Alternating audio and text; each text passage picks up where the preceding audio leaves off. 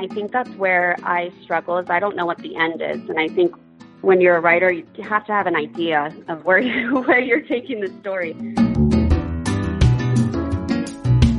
Welcome to You Should Write a Book About That. My name is Kim O'Hara. I'm an intuitive book coach at A Story Inside, and I'm interviewing fascinating people from all walks of life who have a story to tell. Do they have a book in them? Stick around and find out.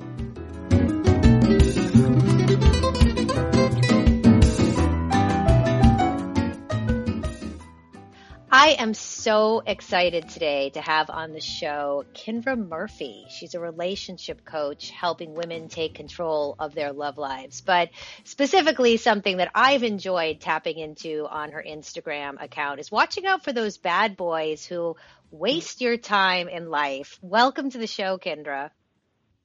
Thank you, Kim.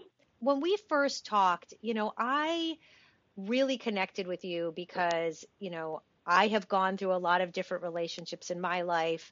I have developed a lot of different, opinions about myself through dating. One thing I was thinking about is that dating for me was a really good experience because I learned a lot about myself. What do you talk about with women about that process? So I view every relationship as somewhat of a spiritual awakening. And I think if we can have that outlook on it, even the ones that are really bad, with the bad boys, I think if we can have that outlook on it, we can take something good even from the bad. And then as well on the flip side, when you're going through an amazing relationship, it can show you what your standards are and what you really desire can come into fruition. So yeah, I think a spiritual awakening is a good way to remind yourself that everything has a purpose. So what was one of the worst dates you ever have been on and one of the best dates you've ever been on? Woo! Okay, one of the worst Let's go there. I've ever trying to think. So I went through a phase where I was really swiping a lot on Bumble, which is a dating app. And I went on several bad dates where there was, I'll go with the most recent. There was a man, we won't name him, and he had a dog named Sherman. And the focal point of our conversations were about Sherman, and Sherman was adorable, and I was so excited to meet Sherman. And we spoke for probably 2 weeks on the phone, and we had deep conversations. And then when we finally met up for coffee, it was Sherman's 15th birthday. So I'm a thoughtful person, although I didn't really know this man. Although I've never met Sherman, I brought Sherman a little dog treat gift for his 15th birthday. He's an old dog. That's really sweet. That's really sweet. I know. So we met up, and, it's just one of those things where you just know it's a no. Yeah. And the conversation was really forced. And then I realized a lot of our conversation was about the dog, and maybe that's what was the problem, and I was dating the dog and not the man. Was the dog there? Yes, so he brought the dog. And speaking of, that was the most disturbing part, is he brought the dog in on his hip like you would carry a toddler. Oh, my God. And the dog was dressed in clothes, which we're in Los Angeles, so that's pretty normal here. But it just kept getting worse. I mean, he was mouth kissing the dog. Oh my God. To the point where people in the coffee shop were looking at me and feeling bad for me. Like, oh, with sympathy. So, it was just one of those things where I had to wrap it up after an hour. I put in a good hour, and then I was like, this is done. So what ended up happening is, in my dating experience, even if things fizzle out like that or I haven't had a good experience, I like to at least tell the person, hey, it was nice meeting you, just shoot a nice text. And I did that with this man, and he never responded, so he ghosted me. So that really was Sherman the cherry on top. ghosted you. even. Sherman, Sherman didn't like its treat. So. Ghosted by a dog. Okay, so what was your best dating experience? And I understand that that might not necessarily led to like a long-term relationship, but Sure. in telling that story, what I'm hoping to have you help the listeners identify is Hmm. what is like a good date, even if it doesn't lead to long. Where do you Sure. know as a woman that you're holding your best value? You're not getting yourself strung into like, one of those bad boys that are going to lead you along for three Hmm. months. How do you know it's a good date that you're complete? So as far as a best date, it's not that necessarily he wooed me or took me to the nicest place or opened my car door, which all of those things would be lovely. But it was more so that I knew what I wanted and I was very confident in speaking my truth. And it was reciprocated. And although he didn't really necessarily want the same things, we still had a nice conversation. So I think that was one of my best first dates. I think knowing who you are and really standing in your, honoring what you want in life can Hmm. make the dating experience so much easier for everyone. Yeah, and it's So, really interesting because I had been married a couple times, and so when I entered the mhm, dating world, it was very late, and I was just really mhm, like I was really scared. I was scared about who I was going to present myself as and what mhm, people were going to think about me. And then as time went on, and I know you talk about this, in your online courses and when you coach women, I started to have undeniable things that were happening that I just knew were not acceptable. Like I would go on a date with a guy and it would seem like a lovely lunch and everything would be going wonderful. We'd have that stimulating conversation. There could be potential chemistry. And then all of a sudden, instead of asking me on the second date, he would start texting me like pictures of him like at a gig or pictures of where he's going to go with his son. And I'd be like, I felt like he was using me as like a hit, like in a way to not be mhm. intimate, but pretend he was intimate. I can. So I think it's a fine line because we've come to a point where texting is like I think our other than calling and meeting in person, it is like our biggest form of communication. So it depends on the person and what they how they want to communicate because I have had clients that actually like a man sending them stuff like that and they feel connected to that. Whereas I've had clients and they prefer a man to call them. So I think it's all preference, but I Mm. don't necessarily think it's a red flag. Do you have any red flags where you thought this is absolutely a red flag? Oh my God. I went on a date with a man who had done research and found out that I had written a book about sexual abuse. And we're at Oh, an Italian restaurant and he's ordering all this food. And then he just changed. All of a sudden, he started telling me about his sister being abused by his father. And he got enraged and left me at it was it was one of the I sobbed the whole it was one of the most oh, horrifying experiences of my whole life. It made me oh realize my like goodness. I'm not a public figure, but you can look me up and you can see that I have had this history. I mean, I wrote a book about it and that Mhm. was really amazing. I mean, I know that you come from a history, you had long-term sexual abuse as a child. It was a Mhm. very unusual situation. I mean, maybe it's not that Mhm. unusual. I shouldn't say that. But you I typically think it's unique. unique. Unique. That's yes. Yeah.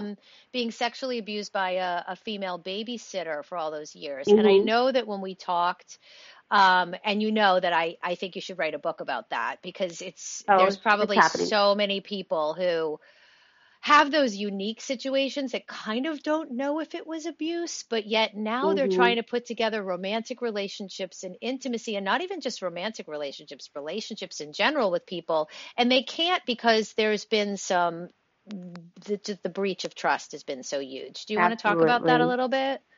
Yeah, sure. So in my own experience, I realized that as soon as intimacy came into any relationship, I would run. And unknowingly, I wasn't facing a lot of my past trauma, but it happened at such a young age. And we went through a year-long court process where she did end up serving time for the abuse. But Wow. I know, Wow. yeah, I know. So it was a lot. It was a lot for a 10-year-old to take on. And one of my memories from that was sitting on the stand and giving testimony and looking at her and still loving her. And so that's very confusing for a child because intimacy has been shown to you in a different way and the line has been crossed. So you really have to learn that throughout your life. And I think it's very important, if anything has happened like that, to work with a professional. But even so, even if you do in your own life experience, you can experience PTSD, which would cause me to run. I just run anytime anyone loved me. And anytime I started to have feelings, which I think is natural in my circumstances. But let me ask you this. Let me ask you this. You know, as for me, as someone who denied, you know, the abuse that I had, do you think it was better that you had that experience at 10? Do you think you gained anything from that, or do you think that you would have preferred to not deal with it? What do you think? Well, you know what's interesting is after the court case closed, I told my mother I don't ever want to talk about it again. And we had family that was concerned. It was in the newspapers where we lived. It was a big deal. And we had family concern and friends concern. And my mom just said, Kendra never wants to speak about it again. And she kept her promise. And so it didn't start hitting me until later in life, about 27, maybe 25, 27. I was having nightmares. And not really even of, not really even of the abuse, but just of that time frame of my life. And I couldn't escape it anymore. Wow. So, but I didn't know that I was trying to escape it. So this is the part where our subconscious and our energetic fields hold in trauma, which I don't think a lot of people really grasp how detrimental that is. What scares you the most about writing about this whole topic? Would you write about the topic about the abuse and the trial and being a child, or are you more interested in the effects of how you had romantic relationships or how you continue to have romantic relationships at this time? Mm-hmm. You know, I'd like to incorporate it all, and I think that's where I struggle is I don't know what the end is. And I think when you're a writer, you have to have an idea of where you're taking the story. So that's where I really, I can't figure out what the happy ending is yet. Although I have some ideas, I would like to incorporate it all because I think the whole story is really not only relevant in our times, because as you said, it's a unique experience in the media. A lot of grooming stories are coming out. And so I think it's important to know that this really does happen. You know, when someone doesn't know what the quote unquote happy ending is, that's always an indication to me that they have more than one book to write. Means that there is it means that there's a certain area that needs to be discussed, and then there needs to be another area that needs to be discussed, and then there's another area, and that scares people. They're like, I can't even write one book. How the hell am I supposed to write three? Yeah. But when you give yourself permission to believe that there doesn't always have to be an end, that this is just a slice of life that could bring relief to some person that has never been able to tell their story, that doesn't feel like they're understood, that's gone through a lot of the same trials and tribulations that you have in your life with self-worth and romantically, why there is no end for them. I mean, there's really no end till you die. So there really isn't. Yeah. You know, this isn't, you're not 80 writing your memoir and you're like, tomorrow I'll be dead, you know, so. Yeah. I just got full body chills for your whole sentence there. So that means you're right. Okay, good. We love the full body chills. I take the full body chills seriously. So yes, I think you're right. So I think really just stepping into it and owning it and going for it, which I have been, which has been really great. I've been taking inspired action and also action when I'm not inspired. To the point recently where I had to stop the car and write, because I don't know if you've experienced that as a writer, but just floods come in and you have to stop. You have to put it somewhere so you don't miss it. Does that happen to you? I know that I'll get the best idea ever when I go for a long walk. And the problem is I often don't take anything with me when I go for a long walk, so that I jog home because it's like the best idea ever. And I just keep repeating it in my head over and over and over and over and over, so I don't forget it. And I find, and I say this to writers all the time, you could have one word, you could have one sentence, and it is the catalyst to everything. So don't believe that Mhm. you're supposed to, pull over in the car and write 16 chapters or even a chapter. You Yeah. might just have one thing on a post-it. You're like, that's it, right? And then Yep. that's the Yep. Yep. energy that you need to ride in the computer or in a notebook. Like, don't have the excitement over the one word and sentence and then be like, but I'll work on it later. No, you got to ride Mhm. that out in that moment. Like your Yep. creative muse has opened. You've somehow relaxed yourself and your mind to be available, and that moment is now. And I think that's one thing that writers struggle with. Even though I teach people to have structure to write, you have to allow yourself to have those moments. Of course. And I think those moments are really inspiring and can push you through when you're having, as a writer, you're having those moments of doubt. So Mm-hmm. it's been really nice that those have been coming to me. And I'm excited. I do have a story inside and I do want to share it. And it's not just for my own well-being, because I know how important being witnessed is, Yeah. whether it is you sharing your story or just hearing someone else's. It's a huge form of healing. So I really want to give that gift to people. What would you give as advice? There's a woman's out there, she's dating, she's looking for her Hmm. life partner, and she might have some history of Hmm. trauma. We'll just say she does. A lot of people do. What, 4 out of 5 women or 3 out of 5? I don't. It's just a ridiculous number. Um, Hmm. and she keeps meeting all these, like, I don't want to swear on the podcast, but I love what you Yeah. call them, the FUCK boys. Like, Uh-huh. why do women that come from trauma, like, why are they attracted to those kinds of men? So in my experience, uh, we are attracted to what we are familiar with. So that can stem, from childhood with family dynamics, or like something that I've experienced with trauma and sexual abuse. But I also believe my advice would be to look within to see not only you're attracted to that, but why are you attracting it? Because as you know, like attracts like. Are you with me on that? Yes, Do you believe in that? yes, Okay. yes. I mean, I would look at relationships and go, I'm with someone that's unavailable because it's safer to be unavailable. Mhm. Mhm. So then why? So in that case, I would say, why is it safer to be unavailable? And then we would explore that. So a lot of my work ends up being work on the inner child, and then that's let's talk to the inner child and see how she's doing, and then we'll go on Bumble. But Yeah, a woman with a 5-year-old screaming, "I want what I want" inside is not very Yep. attractive in the dating world. It's really, Yeah, really not. I did it this isn't. interesting thing. I did a meditation the other day, which really stunned me because I feel like I've over like come, like I'm an overcomer, right? Like I like that word more Mhm. than a survivor, right? Oh, I That I've hate over Survivor. I hate survivor. Like I've overcome, the abuse. But Mhm. someone had me do a meditation the other day and they were like, go back into your childhood body. And I was like laying there going, and I couldn't find her. I couldn't find her. I couldn't find her. And I was like, Mm. I got to Mhm. shape her, I've got to find her. And when I got there, it was so sad and beautiful at the same time. It was like Mhm. the little me with the small little limbs and the small little legs. And I was like, oh, honey, you're so Mhm. sweet, Mhm. And I felt like I was like, I don't want to do that meditation ever again, but like it definitely brought me to Thanks for a coming. very beautiful place where Yeah, we don't absolutely. realize that little girl was real.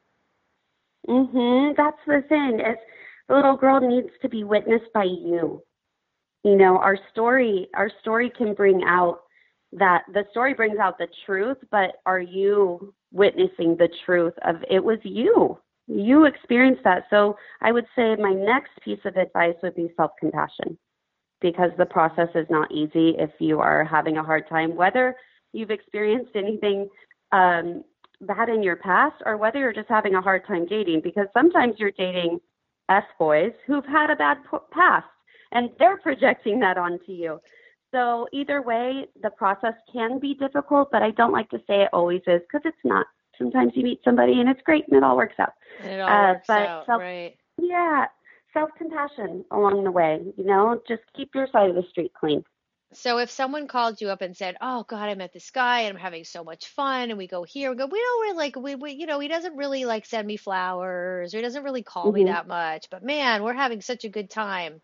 Would you see that as a red flag, or would you ask? Because she's obviously coming to you because she feels that there's something that might be off about her, right? Because Oh, I'm got it. assuming Got it. I'm assuming a client that comes to you. I mean, what do they typically come to you? That they don't come to you and just say, "I'm having problems dating," right? They know that you go deeper, right? Well, sometimes I just had someone very, very much so get blindsided. I was like, okay, so you went there, and now we have to jump in. But yeah, on the surface level, I feel like every person is different, and every client that I have, it really is just based off. There's so many factors that fall into it, but I will say, if a guy, have you heard of love bombing? Do you know what love Yeah, bombing is? yeah. When they're just like Okay. all front heavy.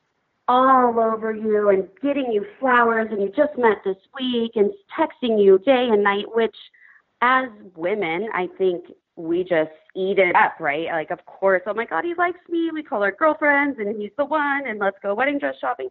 And we get head over heels, and that can be a form of an F-boy sucking you in. And then, it goes into a bunch of psychology of like narcissism and all of that, but it just becomes this abusive cycle if you are dating one of those F-boys.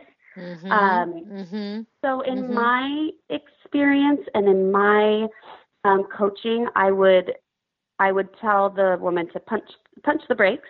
This is great. It feels good, but let's let it unfold naturally. Right. And there's no right or wrong pace, but just to have some caution if things Mhm. feel too good Mhm. or too bad, Mhm. like Well, let's keep neutral. I completely agree with that. And I really, what I love about you, well, I love lots of things about you, but what I love most about Thank you you. and you thinking about writing a book is, Pat Allen was really the only person on the scene that was really, the relationship guru, right? And, Hmm. she would write books about basically like how to get married, and here's what you Yeah. need to do to. And I've dipped back into those books many, many times. There's other books like Men Are From Mars, Women Are From Venus, but all that kind of stuff. Hmm. Um, and I just think that there needs to be a book that's more about, look, if you want to believe that you want to have a long-term committed romantic relationship, really check in with yourself and make sure you really do. Because I think that there's Yeah. a lot of people, men and women, people that are, dating of the same sex, it doesn't matter, transgender, Hmm. whatever you are, if you're Hmm. not ready, whatever you prefer, whatever gender you are, whatever you prefer, if you're not ready, you're going to attract what you're not, the same type of person. So like at Yeah, the end and of the day, it's on you. exactly. It's on you. I don't care how many It tricks or is. tips or plans or deals or arrangements you want to make. It's on you. Yeah, so we mirror one another, right? So when we're in a relationship, there's nowhere to hide. You can't come home and drink 3 glasses of wine and nobody's going to know because you That's have a right. partner, if that's a little something that you feel guilty about, or, anything like, if you're not taking care of yourself, but you want to, there's nowhere to hide that from somebody who's going to say, you want to take care of yourself. Why aren't you doing it? Mhm. So we mirror one another, and our partners really expose the things. That's why I call it a spiritual awakening, but they really expose the parts of us that we want to work on, that we Yes. maybe don't even know we need to, Mhm. but that we would like to improve or heal. So yeah, I think relationships, obviously, I think they're great, but I think being afraid of them can be natural. Mhm. Um, but finding a coach that can help you through it, or if you have a good support system, it can be a beautiful experience if you let it. Yeah, I think everybody needs coaches for everything. Why not? I I mean, this know. is the world of I coaching. If know. there's someone that knows better than you or has the tools that you're not, that's your blind spot, why not? What my work, I view like my purpose, I guess you could say, for lack of better words, but hurt people hurt people. Mhm. So I really, the basis of what I do is I want people to love themselves, as cliche as that is. I want people to heal and love themselves so we can break the cycle of hurting one another. Because whether you're in a privileged community or an unprivileged community, if we can't face our own stuff and witness our own pain, we're just going to keep projecting that down each generation. And I'd like to say a lot of people don't understand this, but the woman who abused me was also abused, which is very common, Kim. You know that, right? Yes. Absolutely. And so a lot of people don't understand that I've never had any hatred or had any bad feelings towards her. I don't know if I was just an old soul as a child, but I felt bad for her. I had empathy for her. And I think that it was a really big, it was an eye-opening experience for me because it led me to this where I'm like, okay, let's help people like her who don't know better. Let's help people like her who are projecting their trauma onto others. And so hurt people. I want them to heal. I want healed people to heal people instead. I love that. So really that's the root of it, that compassion that you have for someone else that had injury done to them, that then didn't know better to put their romantic ideations or whatever they were, delusions, onto a young child. You happen to be the one that they picked. And then you see that happening in the framework of society now within people in all sorts of intimate relationships. It might not be sexual abuse in the dating world, but it is projecting those old sort of maybe unreleased traumas, maybe that what they're holding on to and bringing into the romantic relationships, they haven't forgiven someone. They haven't forgiven themselves. They haven't forgiven what has happened to them. And so they bring it in, thus blocking themselves perpetually from ever being able to be fully and totally loved or to love. Absolutely. Yeah. And that stems back, that goes back to the F-boy now. So the F-boy probably has his own a plethora of and that's problems, right? F-boy. We're saying the F-boy is the F-U-C-K boy who likes to just come in for a good time and burn out, right? Yeah, exactly. And, that can be a form of escape and fear of intimacy. And there could be a past there, or there could be a phase of just preference. But typically in the work I do, I've recognized that there is a pattern with certain people where they are projecting. It's a projection of their own pain. And so not only do I want to help the women get out of these situations, but I have recognized that when you say, hey, that doesn't work for me, when you say, hey, I have standards and you can't treat me this way, good luck. It forces the F-U-C-K boy to look inward. And maybe they won't with you, but if the next woman does and the next woman does, that is part of my work as well. It's like building those standards so that we don't allow bad behavior. Because if all of us aren't allowing bad behavior, they got nowhere else to go. That's right. That's except inward. They can start dating themselves. They can start dating themselves. Yes. Yes.